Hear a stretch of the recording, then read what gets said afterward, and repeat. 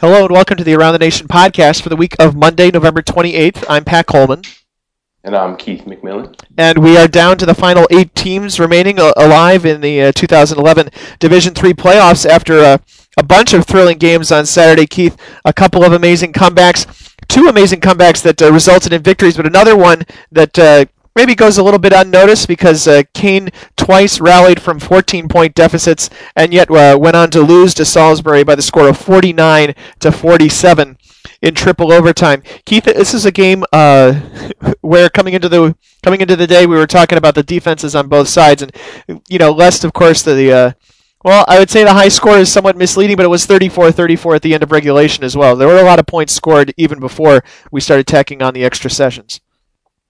Yeah, and it's a couple of teams where you know what Salisbury is offensively. We know that they run the option, they sprinkle in the pass. They actually going into this game with the nation's leading team in passing efficiency. So even though they don't throw it a whole lot, they get a lot out of it when they do throw the ball. And so they had a clear identity offensively. And for Kane, as much as we've talked about them all season in the national spotlight and the type of team that they are because they'd been up and down, I still didn't have a great feel for what kind of team they were offensively. And I'm not sure Kane established what it wanted to do early in the game. They fell behind 21-7, 28-14, 34-20 at one point in the third quarter. So Salisbury, I think, felt like it was in control of the game. And then right around the middle of the third quarter, Kane started to get it going. And, they got a couple of Darius Kinney touchdowns in the fourth quarter, the last one coming in the final minute to tie it at 34. And so you got to remember, too, that this is at the point on Saturday where 5 of the 8 games kicked off at noon Eastern time. So they're all going on simultaneously. And so you have the comeback going on at Wesley, the comeback going on, not quite as far along, but at Wabash and North Central. And then you have this comeback going on and all at the same time. And so no matter where you were on Saturday, you're trying to keep an eye on all these crazy finishes going on at once. And, the thing about this game that stands out, of course, is that the Kane scoring the touchdown in the final minute of regulation, the Darius Kinney 2-yard run, that's almost a forgotten moment because it got even crazier when they got into overtime. Yeah, they trade touchdowns to tie it at 41, and then of course you get to the third overtime in which of course teams are forced to go for the 2-point conversion. The extra point kick is not an option. Salisbury converts its 2-point conversion. Although it would be nice to take a look at some tape on that because it seems there may be differing opinions. Yeah, and the way it was explained to me, actually via Twitter, talking to the safety Jamal Williams, he said that he made the tackle. He thought he knocked, I guess it was a Smedley on the run. He knocked him out of bounds. And the official thought otherwise, that he'd got inside the pylon. And so even the final play in that game, well, not the final play, but the clinching play in that game was somewhat controversial. And so that gave Salisbury in the third overtime the 8-point lead. And then Kane got backed up. One of those moments when you fall behind by 8 and then nothing works for you in overtime and you're down to your last gasp. And then Kane throws a touchdown pass to make it 49-47, and this thing may be going to a fourth overtime. But as you all know, the rules stipulate that you go for 2. Kane had a good shot at it from what we understand, and just missed on the pass in the third overtime. And so that's the way Salisbury wins. They hang on and win 49-47. But yeah, it was apparently a crazy game. And if you ask the folks from Kane, I think they felt like the turning point, especially after scoring the touchdown in the final minute of the game, 34 all, send it into overtime, to get the ball first, or they win the toss and they elect to play defense first. Salisbury goes 3 and out, misses a field goal, and then Kane has an 18-yard field goal attempt blocked. If that's the way I'm remembering it all correctly, and I'm trying to take a look at it here as we.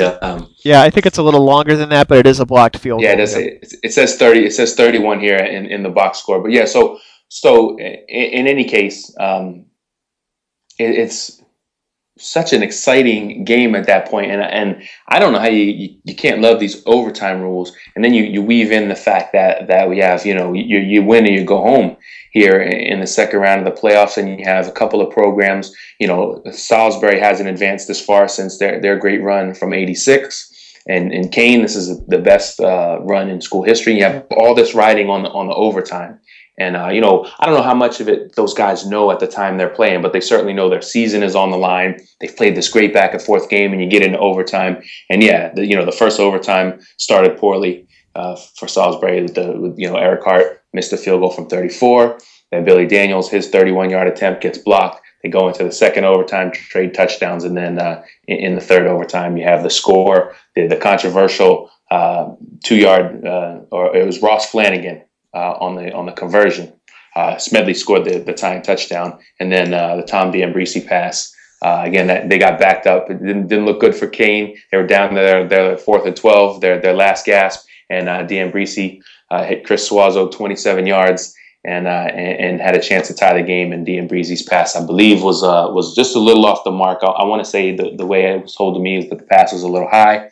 But it was such a crazy time on Saturday, and we're lucky that we get video packages from some of these places, and you get to go back and look at how it all happened. And that was one of the places where I really would have loved to have seen and watched, that last touchdown in the fourth quarter, and then the overtimes, and see the momentum, the excitement of Salisbury when they realized they won, being at their home field and all that happening in front of the home crowd would have been a pretty nice sight to see. And we will talk about next week a little bit as well. But some things I want to put in your head for later. Salisbury gave up a lot of points. The 47 overall, the 34 in regulation is the second most they've given up this year. So I want to talk about how that. What do you think about that as they go in to face Wisconsin Whitewater? And that's a game Whitewater beating Franklin. We'll come back to that later as well, because there were obviously some other exciting comebacks going on, including the one with the 29 points in the fourth quarter, for example. 22 points in the fourth quarter. The one with the 22 points, the one with the 20, including the one with the 22 points in the fourth quarter, for example. Well, the one with the 22 points in the fourth quarter is Wabash and North Central, and that was really a tale of two halves. But there was another tale of two halves, and we'll talk about that in a minute. Linfield and Wesley had a similar third quarter and fourth quarter, scoring 3 touchdowns in each of their the final 2 quarters in the second half. And those were 2 games where, if you're at that point on Saturday, you're just looking at the scoreboard. If you weren't at one of those 2 games, North Central leading 21-0, Linfield was leading 27-7, and you figure, wow, the teams that were ranked slightly higher maybe running away with these games that we thought were going to be great games, and they turned into great games because of the halftime adjustments that were made. You talk about the Little Giants. They went in at halftime. North Central was able to run the ball on them in the first half, and really over the course of the whole game, they finished with 208 rushing yards, but most of that came in the first half. So BJ Hammer gets his defense together, and Wabash figures out how they're going to slow North Central down. And then they got it rolling a little bit offensively behind Tyler Burke. And Tyler Burke is a player for Wabash who is making his first start of the year in place of Chase Belton. Someone who, if you read the post-game comments too, Coach Eric Rayburn was saying they're guys that when they get beat for a starting job, they football's over for them. They quit the program. And Tyler Burke didn't do that, and he got his moment, and he had a whole bunch of those moments in the fourth quarter, and the best of them, of course, came on that 2-point conversion play. So yeah, Chase Belton did not practice all week, apparently.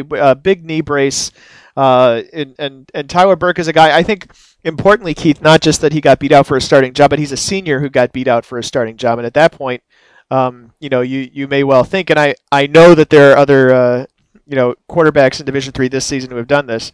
You may think your career is over and give up the ghost, and they really, really needed him, as it turned out.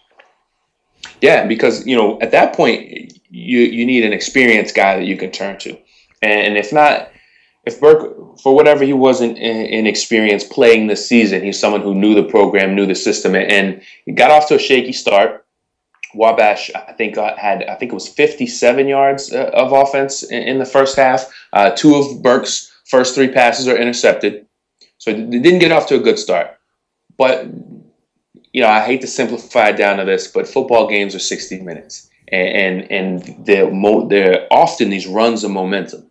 And the team that can withstand it, sometimes it's almost worse. It sounds silly. Sometimes it's almost worse to be the team that gets out in front early, because once that other team gets its momentum going, and this is something that you see kind of frequently in the playoffs, everybody you play, especially you get into the second round, everybody you play is pretty good. And Wabash is a team that had been tested only a couple times this season, but is an 11-0 team, used to having success. And of course, they're going to buy in when they come out in the second half and believe they're going to be able to make a run. And as soon as it starts happening for them, it just started rolling.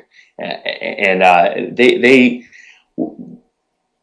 not only did they start to figure out their offense, they started to get North Central off the field. Defensively, they generated a big turnover, I think, when North Central felt like it was still up 28-14 in that game and felt like it was putting a drive together that may put the game away. Instead, Wabash causes a fumble. They drive down the field and score. And then if you listen to or you read the quotes that Tyler Burke had after the game, he said, when they took the field for the final drive, there's no doubt in his mind that they're going to score. And this is a guy who hadn't played, pretty much all season.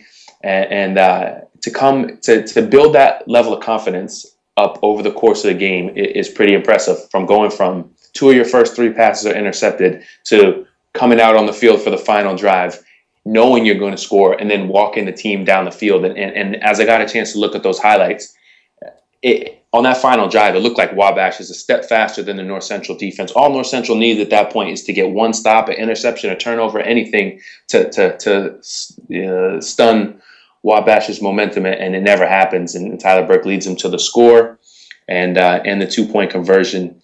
And Wabash, I think, a little bit of a surprise to move on, because people were really starting to get on the North Central bandwagon. And I think you and I can probably be on that list as well. So let's talk about North Central for a little bit as their season ends at 10-2.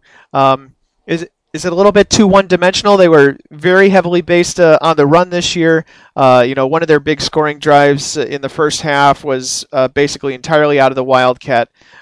Is it a situation you think where the team needs to be more multidimensional to compete deep into the playoffs? I know we've always said strong defense and good running game are two real good important facets of the ball game to compete this late. Well, this would be a terrible season for me to say that a team couldn't win, with a running style or a running quarterback, because all the teams who advance, half of them at this point have quarterbacks who run. Salisbury's Dan Griffin obviously runs the option, and he carries the ball quite a bit. Shane McSweeney, Wesley runs a lot of their offense out of it looks like read option, but it's a lot of them are design runs for Shane McSweeney. You have LaDarrell Bailey carrying the ball quite a bit for Mary Hardin Baylor, and then St. John Fisher. Ryan Kramer didn't play on Saturday, but he played in the first half of the first round playoff game, and he got St. John Fisher to the playoffs. He's a guy who could do multiple things at a multiple looks. He wears number 21. He looks like he's meant to carry the ball, not throw it, and so that can work. Yeah, and I would say Matt Blanchard and Dakota Tracy for Whitewater and St. Thomas kind of belong on that list too. So I mean, in a season of spread offenses and teams that like to get down the field, throw the ball, McMurray probably being the most prominent of those, and Monmouth, another team that lost on Saturday. Rio has a great quarterback and loves to throw the ball down the field. Linfield was another one. They made Wesley defend the entire field. The way they used their offense and their quarterback, Mickey Inns, he threw for over 400 yards against Wesley, but it was swing passes, shovel passes, intermediate passes, go routes, fades. It was everything on the route tree, everything an offense could possibly draw up, and it certainly tested Wesley's defense for a little more than a half. There's more than one way to win in the playoffs, and I don't know if we're strictly critiquing North Central, we could say that their lack of offensive style or identity, or saying that they're just one dimensional was really the problem. I think they got figured out, it has to be, in the second half when you go from doing basically whatever you want in the first half to not gaining hardly any yards at all in the second half. That's part of what happened, and I know they had some turnovers that gets you in a tough situation, because when you're trying to quell that momentum and when it gets rolling, Wabash was playing at home, and that's one of the great places to play in Division III, and maybe the best home site on Saturday. I mean, maybe Perkins Stadium for Whitewater is another great place to play games, but you get that momentum going, and the Little Giant crowd is getting into it, and all North Central needs to do is put together one scoring drive to stop that momentum, and they just never could do it. And then the turnovers happen, and you get that pressure on you. You go 3 and out, and all of a sudden the other team starts rolling. And that, from being able to watch the replay of the game, I mean, you see that's what happened. Yeah. So as you're describing that, I'm thinking about the game you were at too. For a second, in fact, I wasn't sure exactly if you were talking about the Wabash North Central game or the Linfield Wesley game, because it seems like a lot of the things you said over the last 3 or 4 minutes could apply to that game as well. Well, it certainly did in the case of Linfield and Wesley, and the getting figured out, having the turnovers in the second half, and then having that home crowd get into it and the team get rolling. And there were some people, I think, who speculated that Linfield having all that the cross country travel and the game kickoff at what felt like to their bodies be 9 a.m. That caught up with them in the second half. I think, from my point of view, you just get caught in the buzzsaw a little bit, and when the other team starts rolling, and all of a sudden that lead that you had, you fall behind, and you start to press a little bit. There was actually one point in the broadcast where I said to Frank Rossi, I said, the worst thing Linfield could do right here is try to, they fell behind 28-27 after they'd been leading 28-7. The worst thing they could do is try to get it, panic, try to get it all back at once. It was, at that point, it was an even game, and they had fallen behind, and it was the same thing. At that point, the offense had been working for most of the day, and the worst thing they could do is panic. And then it got to a point where they really needed to open it up and press and actually panic, because they fell that far behind. They just couldn't get any stops. And the real turning point in that game, the more I look back at it, was there's, I guess, 2 turning points. But the big one was, even after Wesley got back in the game, Linfield started. Wesley actually went for onside kick, and they had it. It was there, but the kick was too strong. So the Linfield kick team bailed out, and the ball just bounced right over and went out of bounds. And so Wesley had risked it to try to get the momentum back. They're still trailing at this point. This is right after Wesley returned the interception 99 yards for a touchdown. All right, so that's really the turning point in the game. Linfield, even though Wesley gets right back in the game Linfield fumbles the kickoff, Wesley turns it into a touchdown in 6 plays, and Linfield starts to put another drive together. Gets all the way down the field inside the 5-yard line, and Mickey Inns throws the pass. Leon Jones, Wesley had blitzed. Jones comes off his man a little bit, and Jones at that point in the game had been a cornerback. He was having a little bit of a rough game. He got beat for a touchdown at the end of the first half. He had a pass interference call, and he just comes off his man, sees the Mickey Inns pass, passes a little bit off, and Jones intercepts it at the 1-yard line. Gets a great block from Jeff Morgan, one of those kill shot blocks, and then he starts to slow down as he's running down the sideline, waiting for some more of his blockers to get in his way. There's another block that happens. He hurdles over that guy and runs in and scores a touchdown. And at that point, it's a huge momentum turning play, but Linfield is still leading. So Wesley tries to capitalize on the momentum by going for an onside kick. They didn't get it. And then Linfield has a short field. They get the ball at the 50-yard line at that point, and they gain a couple first downs, but then end up having to punt. Big sack by Paul Gilstrap and Jeff Morgan on that drive, and on 3rd down. And honestly, at that point in that game, Linfield had been so successful on 3rd down the first half, and Wesley was 0 for 6. That was really one of Wesley's problem areas at that point in the game. But it just, you can read the box score, you can ask people who were there. It's hard to explain just how a team that has so much success in the first half gets caught up in that buzzsaw and is all of a sudden never able to do anything in the third and fourth quarters. I didn't see any major adjustments that Wesley made defensively. When you asked Mike Drass in the post game, he said, we didn't do anything all that different. Mostly they just tackled better. And in the first half, on Wesley's 5 scoring drives, on Linfield's 5 scoring drives, Linfield scored 3 touchdowns and they kicked 2 field goals to begin with, then scored 3 touchdowns. Each one of those drives had a big play on it. And a lot of those big plays were short intermediate passes or, different couple. One was a run play, and just Wesley didn't tackle. And some of it, you got to give credit to Linfield. Josh Hill made a great run right up the middle. It was a stretch play, and then he found his seam, got up the middle for a long run. He turned a shovel pass. He had a nice move in the middle of the shovel pass. Should have been, short gain, breaks a couple tackles, and turns that into a big play. Swing pass turned into a big play. A slant should have been about a 20-yard gain. Missed tackle makes it a 60-yard gain. So Linfield was successful offensively because they're making Wesley defend the whole field, defend the whole playbook. They're pulling out shovel passes and all these crazy things. But at the same time, Wesley was just tackling poorly in the first half. And if you want to say, what did they get fixed in the second half? They tackled better, and then they got that momentum. And once their offense got rolling and Linfield didn't, it really caught up with them. And let's talk about Shane McSweeney, too. I know you mentioned him earlier, but just to read down the numbers of what he actually did on Saturday. 16 of 22 passing for 259, 4 touchdowns and interception, and then he ran for 174 yards and 2 more touchdowns on 27 attempts. That's 433 yards of total offense, if my head is correct, and makes him possibly the best individual performer on the field at in any Division III game on Saturday.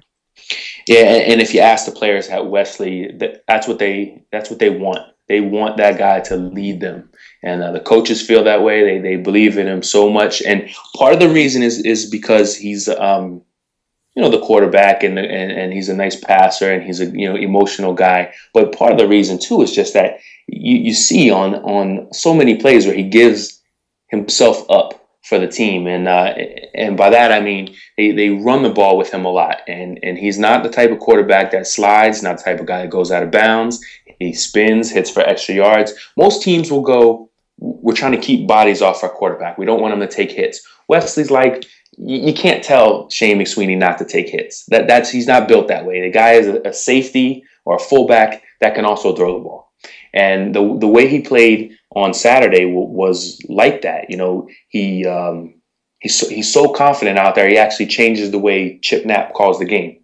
In all honesty, and I talked to Chip a little bit after the game about some of these things where there was plays that were sent in that Chip, he said, "This is a touchdown. You got to run it." And Shane said, "No, we got to run the ball here." And quarterbacks and offensive coordinators, when they get to that point where they have a great rapport with each other and they each trust each other, it certainly bodes well for the offense. But the thing about Shane McSweeney, he's not just a running quarterback. He's not just a passing quarterback. He can do both things. He's a very confident guy, and Wesley believes in him.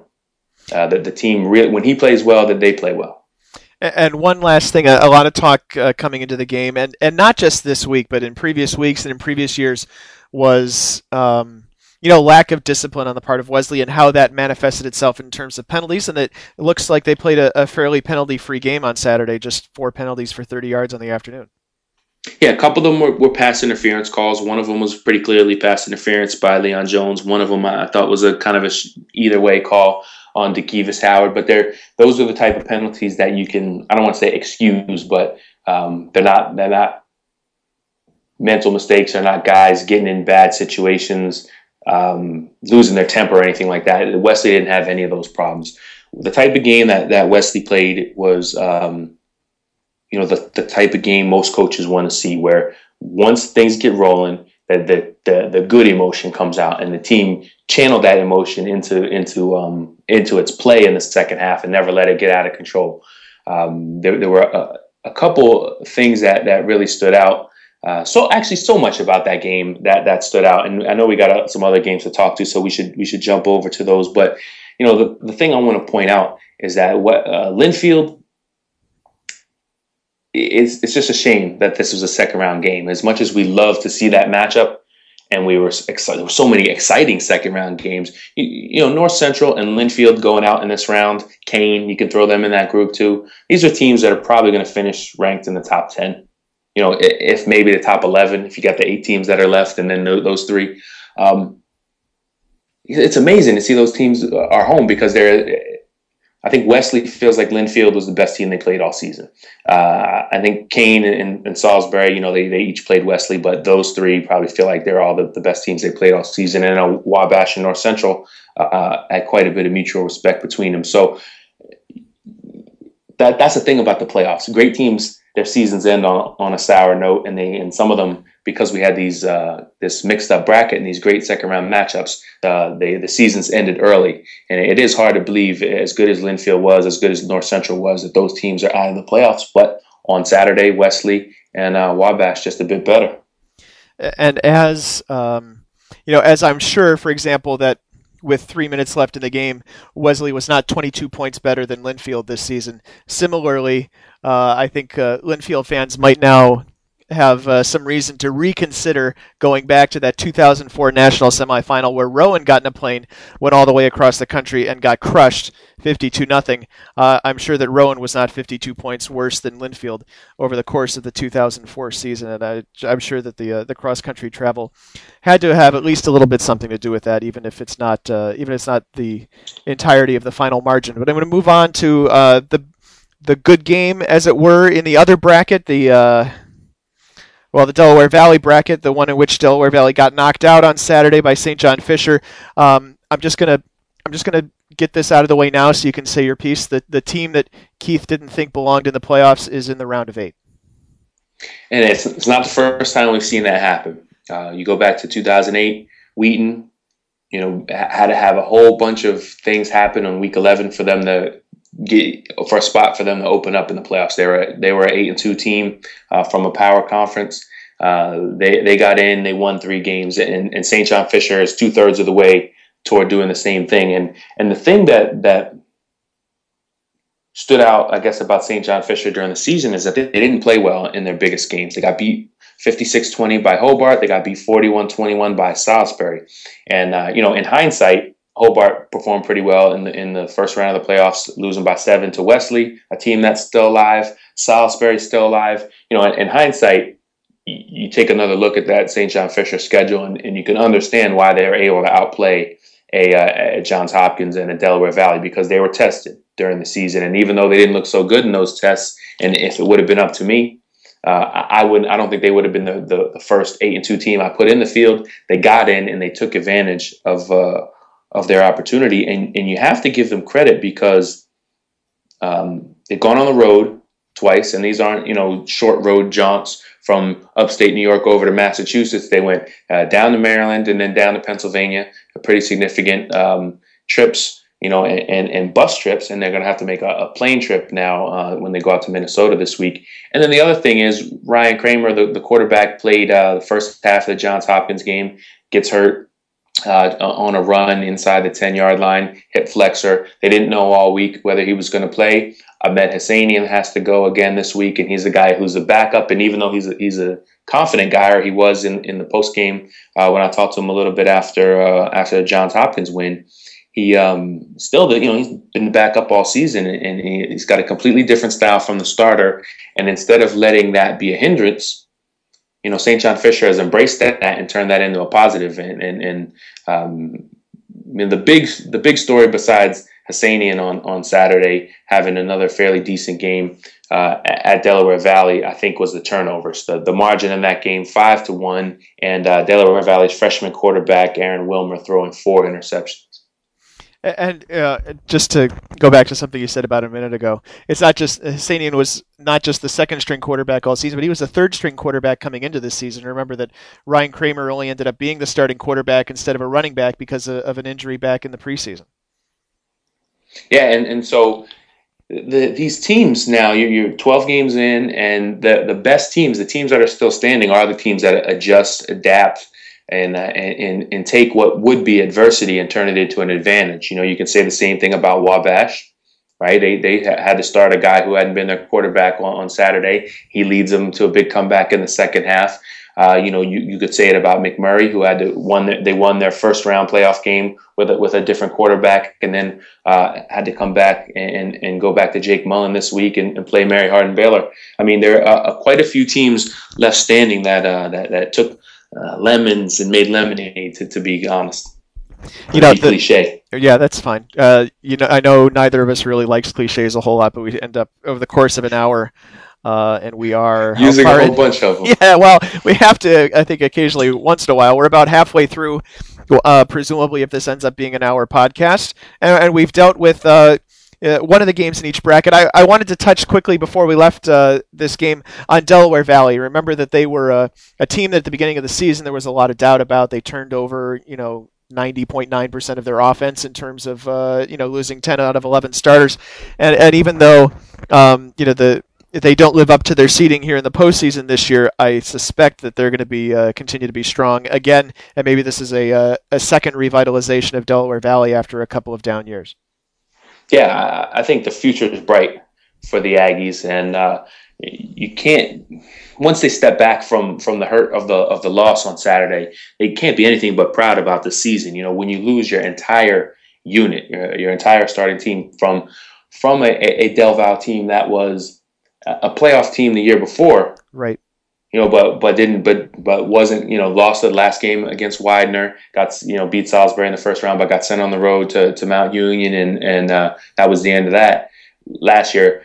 And then they figure, okay, we lost a whole bunch of our seniors on offense, and so it's going to be a down year. And instead, they became the kind of program that, to use another cliche, instead of what is the reloading one? Yeah, instead of rebuilding, they reload. Yes, right. That cliche. See, I don't even use cliches. I don't even know when to drop them in there and when to let it go.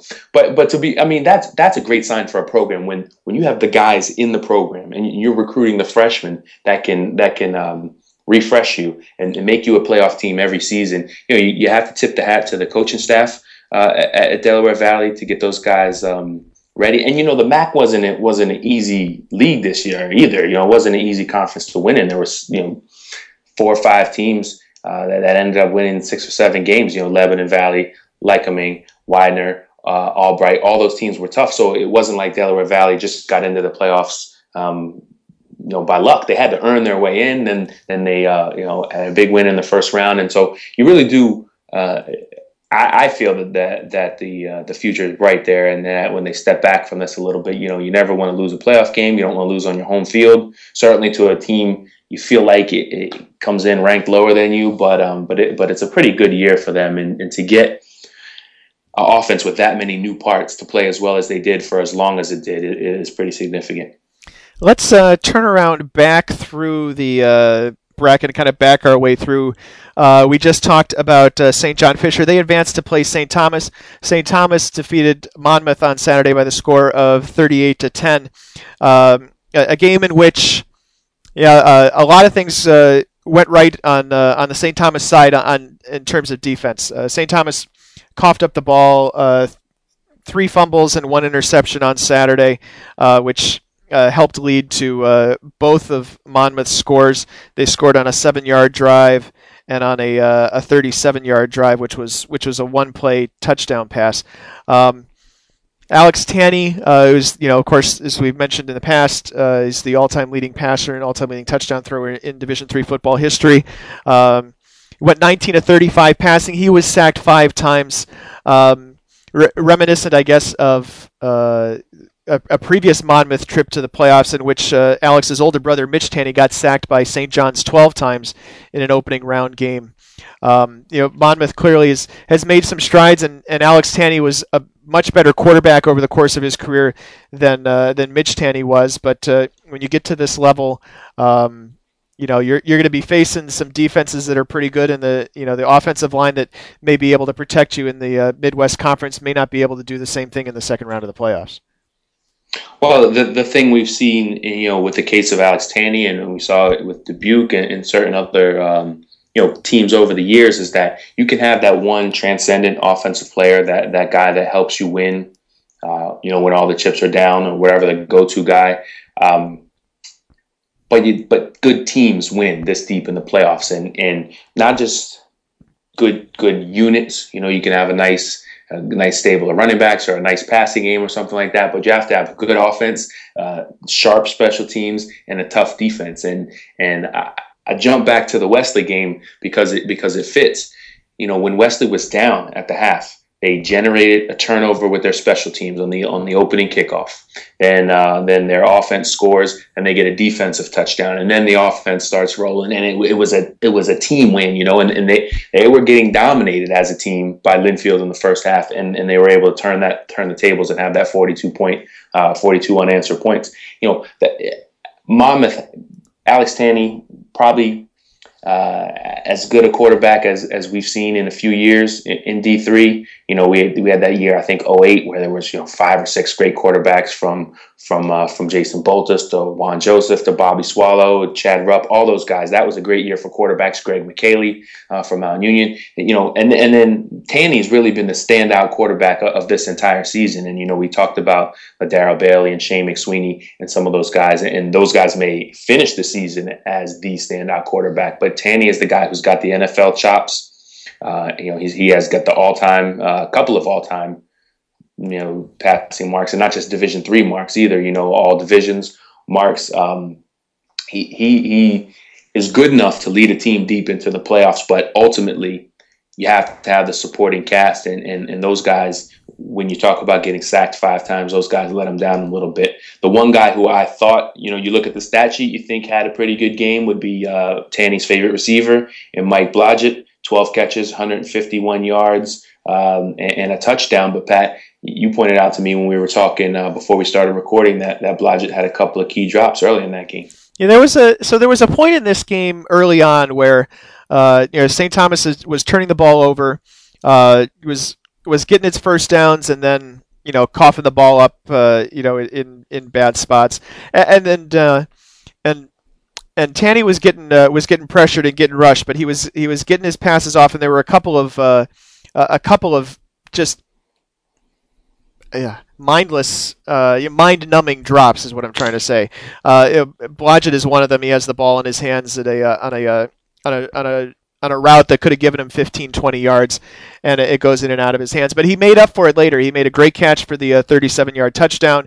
He made a really athletic catch over the middle, which was one of Monmouth's first downs of the day, maybe even their first down. It was a long time before Monmouth got a first down, because they went out pretty quickly on offense. The other thing is Monmouth runs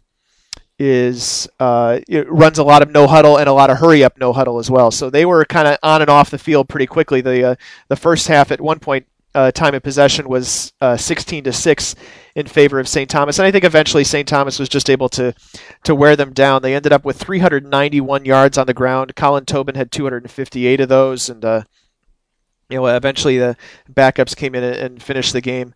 And you talked about special teams play. So they go to half tied at 10. Come out in the third quarter, and St. Thomas gets the ball, but they're going into the wind. And I did the stats say the wind was 10 miles an hour. I don't remember any point during the day the wind being 10 miles an hour. It was during the game between 20 and 30 pretty consistently.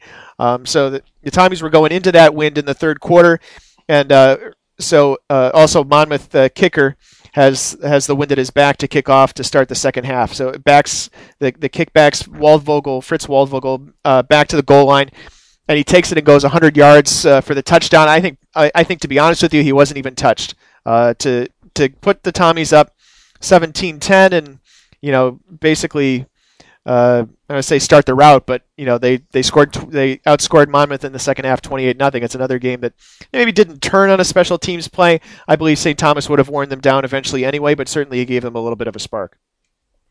But it goes back to the point we're making, though, Pat, is that the deeper you get into the playoffs, the more complete your team has to be for it to continue to advance, and to get those plays on special teams, to get those the ball moving on offense for St. Thomas. It wasn't just Colin Tobin. He had the sick numbers, the 39 carries, the 258 yards, 6.6 yards a carry. Those are the numbers that stand out. But Fritz Waldvogel has 148 yards receiving, and then adds the 100-yard kickoff return in there. Dakota Tracy, not his best game, but takes care of the ball for the most part. There's just the one interception. I know, he put the ball on the ground at one point in that game. But those are the things you need to do. And then you talk with the St. Thomas defense. I don't, those guys name-wise to me, because I haven't seen them play as often as you have, Pat, the names don't stand out. But as a unit, I think of that as a team that's tough to move the ball on. And they proved that in the second half when it was tied at the half, and then they end up winning that game going away 38-10. The more you could point to the St. Thomas performance and say they got the job done offensively. If the back runs for 258 yards at 6 yards to clip, the offensive line had a pretty good day. If you get a touchdown on special teams, the special teams had a pretty good day. And obviously the defense hold the team, a high-scoring team off the scoreboard in the second half. They had a pretty good day. And so you had a complete team in St. Thomas, and maybe one that can play another couple weeks here. And to put some names on some of these guys, so they don't continue to be no names. And this is, I guess, my fault, because I have seen these guys, I think, 4 times this year now. Tremaine Williams, linebacker, a sophomore for the Tommies, had 3 sacks on Saturday. Willie Barigi, fellow linebacker, he's a senior. He's been a part of their defense for quite a while. Chidi Oji, a cornerback, is a guy who moved into the starting lineup late in the regular season last season and played in the playoffs at corner for the Tommies. He was back for his junior year this season and has been a standout corner for them this season as well. Those are some of the guys who lead the St. Thomas defense and will do so against St. John Fisher in the national quarterfinals on Saturday. Crisscrossing the bracket, we back up to see who's playing Wesley in the national quarterfinals. And, no surprise, at some point you had to figure Wesley was going to play Mary Hardin Baylor, because it seems to happen more often than not when by the time these two teams get this far in the bracket. Well, we were excited a couple weeks ago because it was a different looking bracket. It felt like they threw all the teams in a hat, shook up the hat, and said pick out some good ones and then pick out some less strong ones and match them up. And it doesn't matter how much you mix this thing up. The more things change, the more they stay the same. If we're going to put a cliche on it, there you go. You still have Mount Union and Whitewater alive in the final 8, and you have the annual matchup with Mary Hardin Baylor and Wesley. Sean Green said it in his D3 report. It's not the South region anymore. It was a national bracket. Going from Hobart all the way out to from New York State all the way out to Oregon, and yet you still have Texas and Delaware getting together. It's really an annual thing, but between Wesley and Mary Hardin Baylor, and they've developed a nice rivalry, especially nice for Wesley, because all their rivals, except for Salisbury, all their rivals are off their schedule now. The thing that stands out, I think, about Mary Hardin Baylor is they've been so sound over the course of the year. Remember, Pat, in some of these early podcasts, we were talking about we weren't sure what kind of Mary Hardin Baylor team it was. This is a team, they've just gotten stronger every week. Defensively, I think they've played well enough. They're not in the stratosphere with Mount Union and Wabash and Wesley and some of the defenses that have been ranked in the top 10 all season. St. Thomas is in that group, but they're sound enough defensively, and they're able to run the ball. And when you talk about Mary Hardin Baylor, it's very similar to when you talk about Whitewater. Over the course of 4 quarters, is your team going to be able to stop 40 or 50 runs from another team? I mean, that's how much that team's going to pound on you. And Mary Hardin Baylor, sometimes their scores are close early. This game, was 14-12 early in the second quarter, and you get later in that quarter and early in the third quarter, it's a 2-score, 3-score game. Mary Hardin Baylor just wears teams down. I think part of the reason we had those questions early on in the season is because Mary Hardin Baylor was experimenting with running a bit more of a offense out of the pistol, getting away from some of the things that they've been very successful with over the course of the past decade or so, and they've really gotten back to those things that you talked about. They ran 63 times, for example, on Saturday, and that's just that's a lot of pounding. And when you can spread it among the three backs that they were able to do so. Darius Wilson, of course, the running back with 29 carries. Bailey, the quarterback, with 15. Elijah Hudson came in for 11 carries himself. Those are the kind of things that get you success this time of year as well.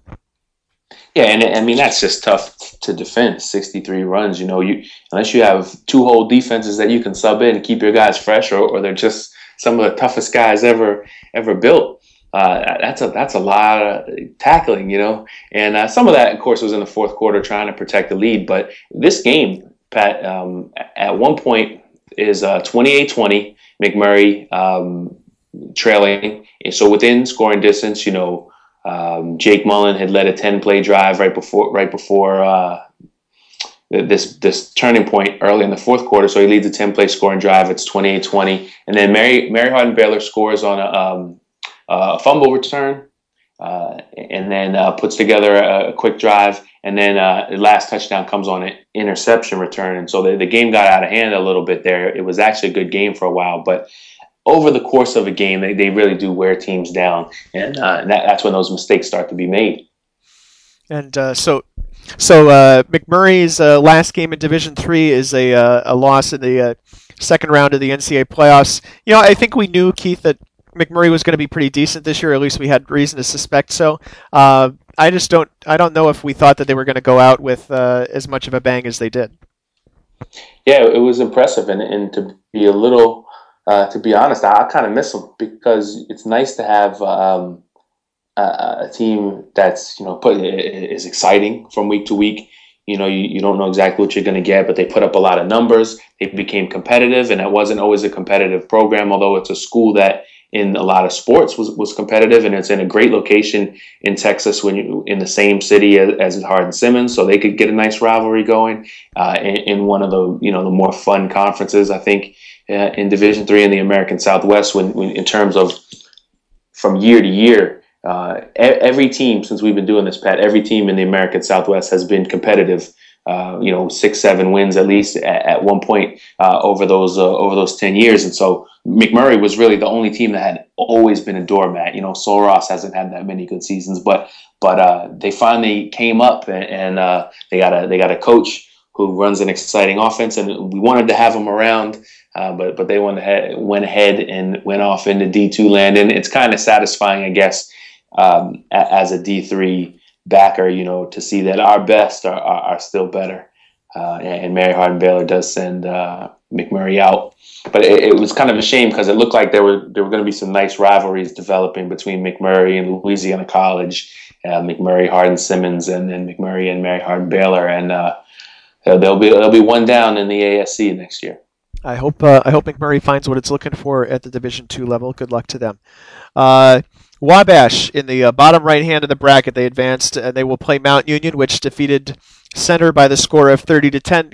Keith, this is a game that was close for a while. I heard descriptions of this being a game which Center played to keep close rather than played to win, and they certainly did keep it close.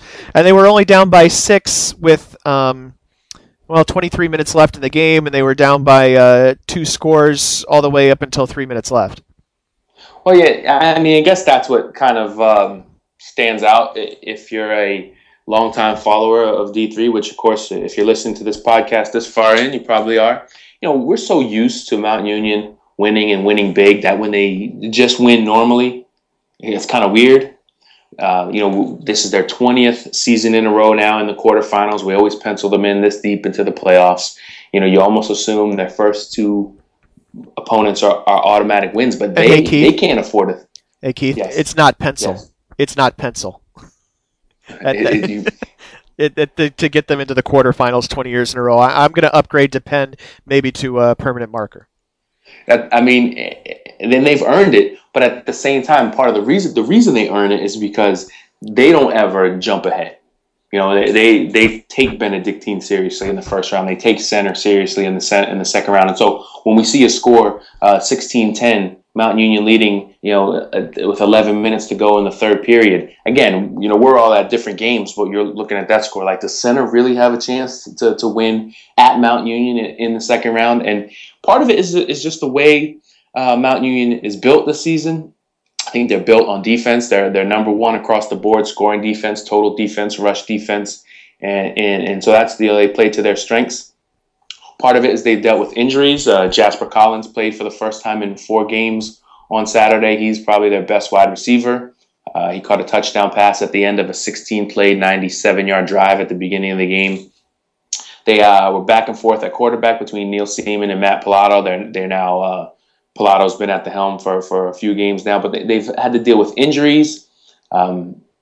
They've gone, back and forth at quarterback, different running backs emerging in different games. And so it hasn't been a perfect season for Mount Union in the sense that some of the seasons they've been so dominant that you can't imagine things going any worse. But some years these Mount Union has had to struggle. This 12-0 that they've got has not come easily for them, and we have to tip the hat to them. We maybe don't give them enough attention because we're so used to them winning, but this is a pretty impressive win for them on Saturday. Had to grind it out, play well in the second half.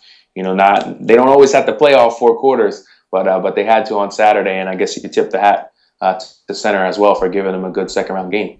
We talked about some of the injuries that Mount Union has faced over the course of the season. Jeremy Murray. You remember at the end of the season last year, he kind of tailed off a little bit.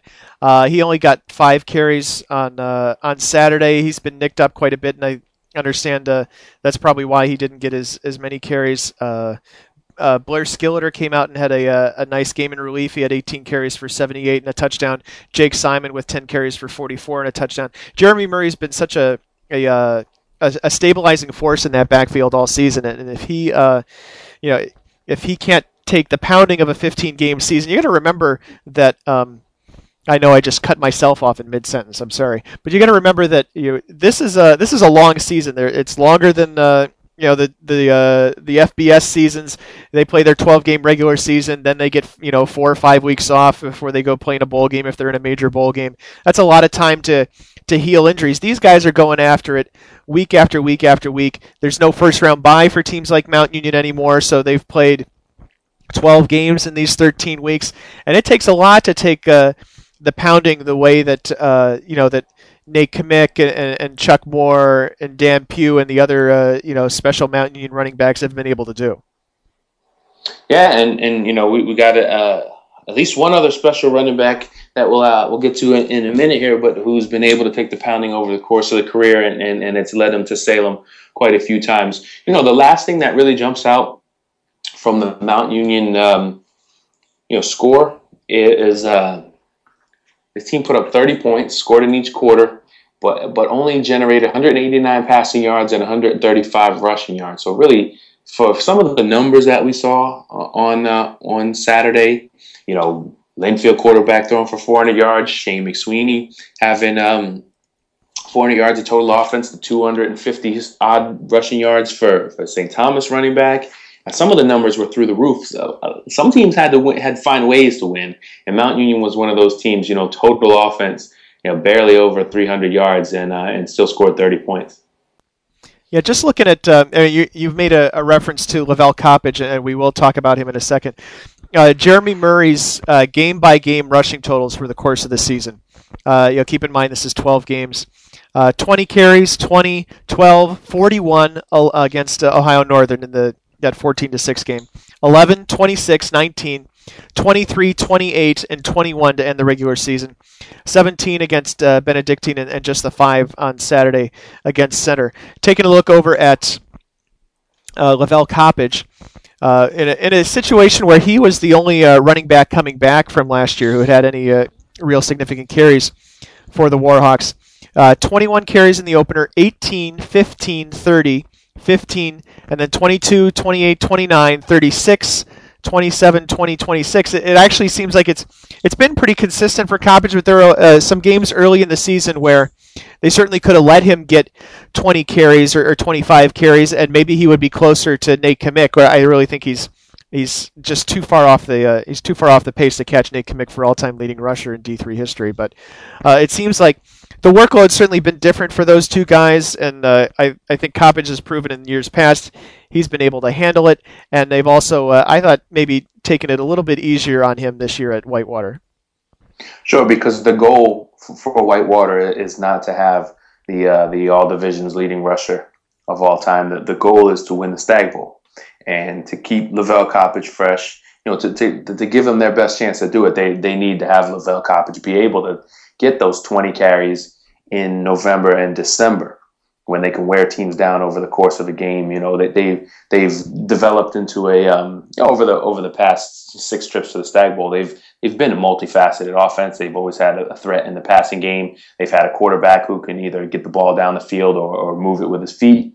And it's been different players from each year. But when you have a great player, you want to be able to ride him in November and December. And Larry Karras did it when he had Nate Kamick and Chuck Moore and Dan Pugh and all those guys. And Whitewater does it with Lavelle Coppage. You don't want to burn them out in September when you know you're going to win those games. Not every program has that luxury of knowing if it's good enough to win without getting the most out of its best player. But for Whitewater to advance, they have to use, they can afford to save Coppage. And I think this year offensively, because Mount Union, the offense doesn't measure up with some of the offenses of the past. They didn't have that luxury. They needed to get all they could get from Jeremy Murray early in the season. But you mentioned the 14-6 game, the Baldwin-Wallace game. They needed everything they could get out of their offense to get to the playoffs this year. And so they couldn't really afford to take it easy. They've been so good defensively. They've carried, the defense has maybe at times even carried the offense. And they did a great job again on Saturday against the rush. Center had 1.7 yards per rush. So, they make the other team one-dimensional. The defense carries them.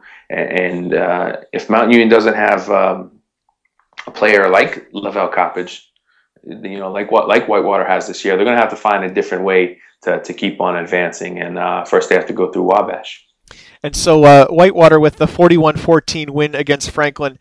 It mentioned that Lavelle Coppage is now the number 2 leading rusher in Division III history, 7,381 yards. He passed R.J. Bowers of Grove City, who was a fullback for the Wolverines from 1997 to 2000, played a little bit in the NFL after his collegiate career was over. Coppage is still almost 700 yards short of Nate Kamick, so I think that catching him is out of the question, especially with some of the teams that they have yet to face. And let's take a look back now, or forward really, at what's coming up in our national quarterfinal games, Keith. And I'll come back to this question I was talking about with Salisbury earlier, giving up 34 points on Saturday to Kane, 47 after the overtimes. Salisbury put up a ton of yards, but they gave up a ton of yards and a ton of points as well. Well, Salisbury impressed me against Wesley. Saw that game, late in the regular season, and I felt like they physically, matched up well with Wesley. And does that mean they can physically match up with Whitewater? Hard to say, because Wesley hasn't always matched up, along the lines, especially against Whitewater, and that's where Whitewater has dominated every team in Division III, I think, on the offensive line and defensive line, and so that's going to be a problem, but. That's how Salisbury's built. They're built to rush. They're built to pound over the course of the game. So I think this is one of the more intriguing, third round quarterfinal matchups for Whitewater in their run of dominance here, because it's a team that's not going to be, I guess, overwhelmed or intimidated by a whole lot of run plays. That's all the defense sees in practice. That's all the offense does. So it's going to be interesting.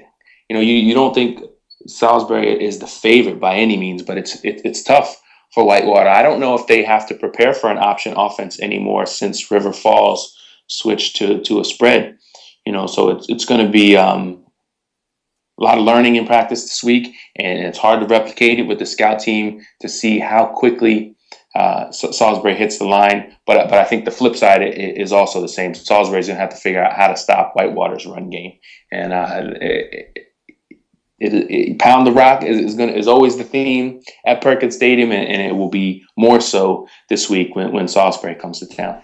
And we've talked about it multiple times over the course of the season, Keith, but a Whitewater fan who may kind of mentally tune us out when we've talked about Salisbury, the previous 12 weeks of the season, now has to listen and pay a little bit more attention to it. And we want to point out that unlike a lot of triple option teams, unlike some of the successful Springfield teams of the past, the Salisbury teams that have gotten to the playoffs, this is a team that actually has, I guess, a creditable passing game. How would you describe it, having seen them play?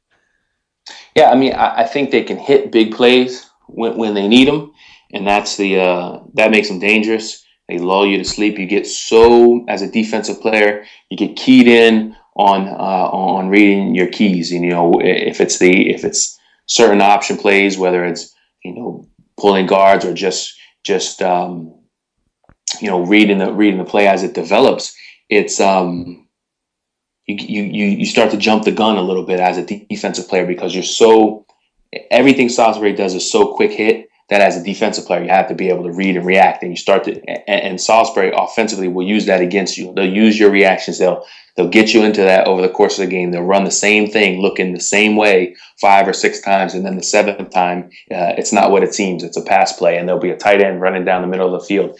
And if Dan Griffin can hit those guys in stride, they'll hit Whitewater for a few big plays.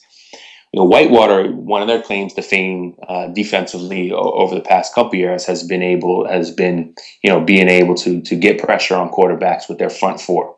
That's not going to be really a big deal in this game, because Salisbury's passing game is not drop back passing. A lot of it will be predicated off option looks. But will they be able to use their front four to stop the run? Will those guys are they going to start pushing up? I mean, obviously the linebackers will have run responsibility and safeties will have it as well. But are those guys going to start creeping up toward the line? And if they do, will Salisbury be able to sneak somebody behind them for a big pass play? The Seagulls, we mentioned it, they come in number 1 in the nation in passing efficiency, so they don't throw the ball a whole lot. But when they do, they get something out of it. They don't have a lot of incompletions or turnovers. That's a big deal too. I think they have 17 turnovers going into last week's game. Only one of them was an interception all season. So when they throw the ball, it's usually a good play for them. And that's pretty good ball security for a triple option team. Usually, when you're flinging the ball around that much in the backfield, you tend to lose a few more than 16 of them over the course of a season. The other quarterfinal in that half of the bracket, St. Thomas against St. John Fisher. St. Thomas gets the home game because, despite the fact that they're in the only bracket where number 1 seed didn't advance, they get the home game. They were essentially the 2 seed as far as we know, et cetera, et cetera. Maybe we've beaten that horse a little bit too much in this postseason, but so St. John Fisher, gets the call, gets on a plane to make this trip as a program. They've been at this level before. They've certainly faced tougher opponents as a program, but those games against Mount Union were quite a while ago, and even the regular season game, the last one of those, I believe, was in 2008. Yeah, but I think the thing you can apply to St. John Fisher and also to Salisbury is that the way the Empire 8 was this year, with so many strong teams playing each other, those teams hardly getting a week off, and obviously a week off, so they had an opponent, but they didn't really have very many easy games. Looks like it's actually paying dividends for them, and because both of the teams that they'll be playing this week are teams that love to run the ball and love to play sound defense, and so these aren't going to be wide open passing attacks in any of these games on this side of the bracket. We got rid of the Monmouths and the McMurrays this week. The type of game it's going to be, and type of game that St. John Fisher has to be ready for is a physical game, and a game where they're going to have to stand up to it over the course of 4 quarters. But I think that's where they've excelled so far in their first 2 playoff games. Their offensive line, as far as we know, was dominant against Delaware Valley, and I know I saw the first round game against St. John Fisher. They pushed Johns Hopkins around in the first half of that game, and were able to do whatever they want to do run wise, and then get creative offensively. When they have a Saney in the passing quarterback in the game, so they'll give St. Thomas a bunch of looks. But St. Thomas, as we talked about a half an hour ago, they're a pretty complete team in all 3 phases of the game. So it'll be a tough matchup, and maybe one of those ones that neither team hits 30 points, but it is a good game nonetheless. We've gotten a little bit more than an hour into this podcast without mentioning that Larry Karras will be coaching against his nephew on Saturday when Mount Union takes on Wabash. That's just one of the one of the plot lines to this game. These teams met once in the playoffs in 2002, seemed to be on a collision course in another season until Capital knocked Wabash off. But Eric Rayburn is a guy who came up through the Mount Union program, and there are a bunch of coaches in Division III like that. Two of them in the OAC, and I know that, and I've read that Larry Karras obviously does not like coaching against these guys because he certainly has to respect the hell out of them, and has known these guys for decades, and now has to coach up a way to beat them. Yeah, I mean, part of it is he's fond of those guys that came through his program. He helped. You lose count of how many guys he's helped get their start in coaching. Not just guys who are Division III head coaches, but guys who are assistants, guys who are working in the pros, guys who are all over Ohio high school. So part of his legacy, he got his 315th win against Center, so he passed Amos Alonzo Stagg and Eastern Kentucky legend Roy Kidd. Moved up the all-time coaching wins ladder. That's part of his legacy. The amazing winning percentage, the 10 national championships are part of his legacy. But maybe a greater part of his legacy, and you'd have to ask Larry this, but I wouldn't be surprised if he said, the thing he enjoys the most is seeing the players he's coached go on to successful lives, and a lot of them as head coaches. Eric Rayburn may be the most successful of all those guys who've come through Mount Union, and as we mentioned, they're all over the place. Dean Paul at Ohio Northern and Mike Hallett at Heidelberg. Both those guys have powerful winning programs now, especially with Heidelberg being 8-2 this season. But I don't know if any ex Mount Union guy, maybe Sirianni at Washington Jefferson, I don't know if anyone has won more than Eric Rayburn has. He won at Co. And he's turned Wabash into a winner. And certainly, the win over North Central is a big deal for that Wabash program. And I think right now that's a program that a team, I'm sure they're going to go into Mount Union feeling like they don't have a lot to lose. They're riding high. They feel like no matter how bad it gets on Saturday, they can come back and win because they rallied from a 21-0 deficit. As much as the pressure will be on Wabash, it's also going to be on Mount Union. And if Mount Union has been saving anything, if they've been, if they got anything left in the arsenal, they're not going to be able to save it for Salem this year because they're going to need it to get past Wabash. Eric Rayburn, 39-6 at Wabash, 96-32 overall as a collegiate head coach. All of them at the Division III level, as Keith mentioned, at Co. and at Wabash. And then the final quarterfinal game is that Mary Hardin Baylor Wesley game, which we mentioned already. These teams have faced each other fairly often, and they're certainly programs that have a healthy dose of respect for each other as well. But I think quite a bit of familiarity as well. Yeah, I mean, there aren't going to be a whole lot of surprises in this in terms of what the teams like to run. They know each other pretty well. I think they get along as a staff, and it never seems like bad blood between these two teams. They have a lot of mutual respect, and the games have flip-flopped. Sometimes they're in Dover, sometimes they're in Texas. This year, it's going to be Wesley going down to Texas, but that's not going to be a big factor for them because Wesley's had to travel a bunch this year. They know their way around Belton, where they want to stay and all that stuff. So it's just going to be about X's and O's and which team plays better, which team captures the momentum. There may be runs on either side of the game. I think, though, the interesting thing is that as well as these two teams know each other, Wesley is sort of a different team than it's been in the past. Yeah. And even maybe than it was early this season. I mean, I feel like they're definitely been inspired, since the whole thing went on with Ben Knapp and again, talking to Chip a little bit on Saturday, he said Ben had made some strides and had smiled a little bit and laughed on Saturday morning. And then there was a point at halftime of the game where he kind of thinking to himself, man, this is tough. We had a little bit of a breakthrough this morning. Not football wise, and then here we are getting crushed in this game. And turns out They won, and so Wesley has a lot going for it. It's an inspired team, but I think X's and O's wise too, they're different than some of the other teams that have gone down to Belton because of the way they build that offense around Shane McSweeney. 174 rushing yards, Pat, on Saturday. Your quarterback doesn't often lead you in rushing, but then again, Mary Hardin Baylor is capable of the same thing. True, although I would have to say certainly in different styles. Last year, this was a quarterfinal game as well. Wesley won that game 19-9. Justin Sotoler was the quarterback last year because McSweeney was hurt, basically missed the entire season. So it'll be a completely different look, I think, in terms of obviously what's going on under center for Wesley. Tell us a little bit about what, if anything, we know right now about Chris Mays, the defensive end for Wesley, who was hurt on Saturday.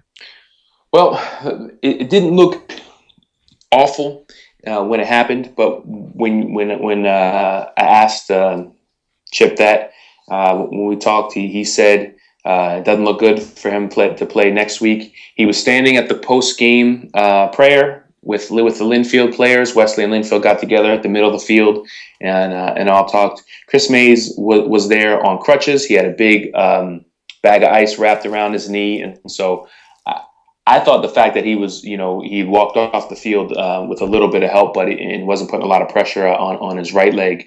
But he didn't need to get carted off or anything. I thought that may have been a good sign that he might have a chance to play this week, and I think Wesley will have to see. But it sounds like they may not be able to play with him this week, and if he can't go, they lose their heart and soul on defense.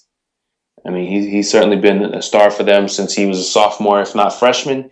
But I think maybe against Mary Hardin Baylor, if you can lose a guy, and Mays plays the run pretty well, but his biggest impact sometimes is as a pass rusher. That may be a team where you can get by without your best pass rusher. And Wesley will just have to defer to some of its other defenders. Paul Gilstrop is a big force in the middle of that defensive line. Jeff Morgan and Mike Asadu at the linebacker spot. Those guys have been starters now for a couple years and each can make big plays. The weakness of the Wesley defense at times this season has been the secondary. That's something that Mary Hardin Baylor may not test as much. Wesley will have to tackle a lot better than they did in the first half against Linfield, against Mary Hardin Baylor, because those guys will make you pay. They'll miss Chris Mays either way, but the way Mary Hardin Baylor offense is styled, I think the pressure is going to be on the linebackers and the interior of the defensive line as much as it would be a defensive end. And what's coming up the rest of the week here, of course, on d3football.com. A lot of our regular departments still, we will still have, there are not a lot of plays, or not a lot of games this past week, but certainly some very good candidates for play of the week. We only have one of them in hand right now, but hopefully we'll get a couple others so that you guys can look at them as well. We will have Road to Salem features throughout the week as we get you ready for the national quarterfinals coming up on this upcoming Saturday. The Gagliardi Trophy Committee has promised online voting again this year, so d3football.com visitors will be able to essentially cast one collective ballot for the Gagliardi Trophy. Those 10 finalists were announced early last week, and you will get a chance to take a look at the credentials again for each of those 10 guys. Cast your ballot, and then we had, I think, more than 10,000 ballots cast last year, and basically they take most votes down to least, and that is how the ballot is ranked from 10 to 1. Wrapping up the all-region team nominations. Nomination period formally closed on Sunday night. However, we will look over the names here on Monday and make sure that we get a final reminder out to anybody who might still be missing, because we want to make sure that everybody has a chance to be considered. We were over 700 nominations already, which was good. We're looking like we're going to be on par with previous seasons there. I wrote a quick blog post about that as well. If you're looking at us on the blog, you scroll down and find some of our previous posts. You can see that there are some positions where as a player, you might feel you don't get a lot of respect. There are positions where you can't even necessarily maybe get respect from your own school. If you look at the number of players at some positions who were, or as it were, weren't nominated. We're always looking for more quality defensive tackle nominations, more guard nominations, often more safeties even. So we will take Monday to make the final push for those. Our voter panel will look at it over the course of the week, and then we will announce all region teams early next week, and then all American teams will get announced on the Stag Bowl pregame show December 16th from Salem, Virginia. So for Keith McMillan, I'm Pat Coleman. Coming in at a cool hour and 15 minutes. That's the Around the Nation podcast for the week of Monday, November 28th, 2011.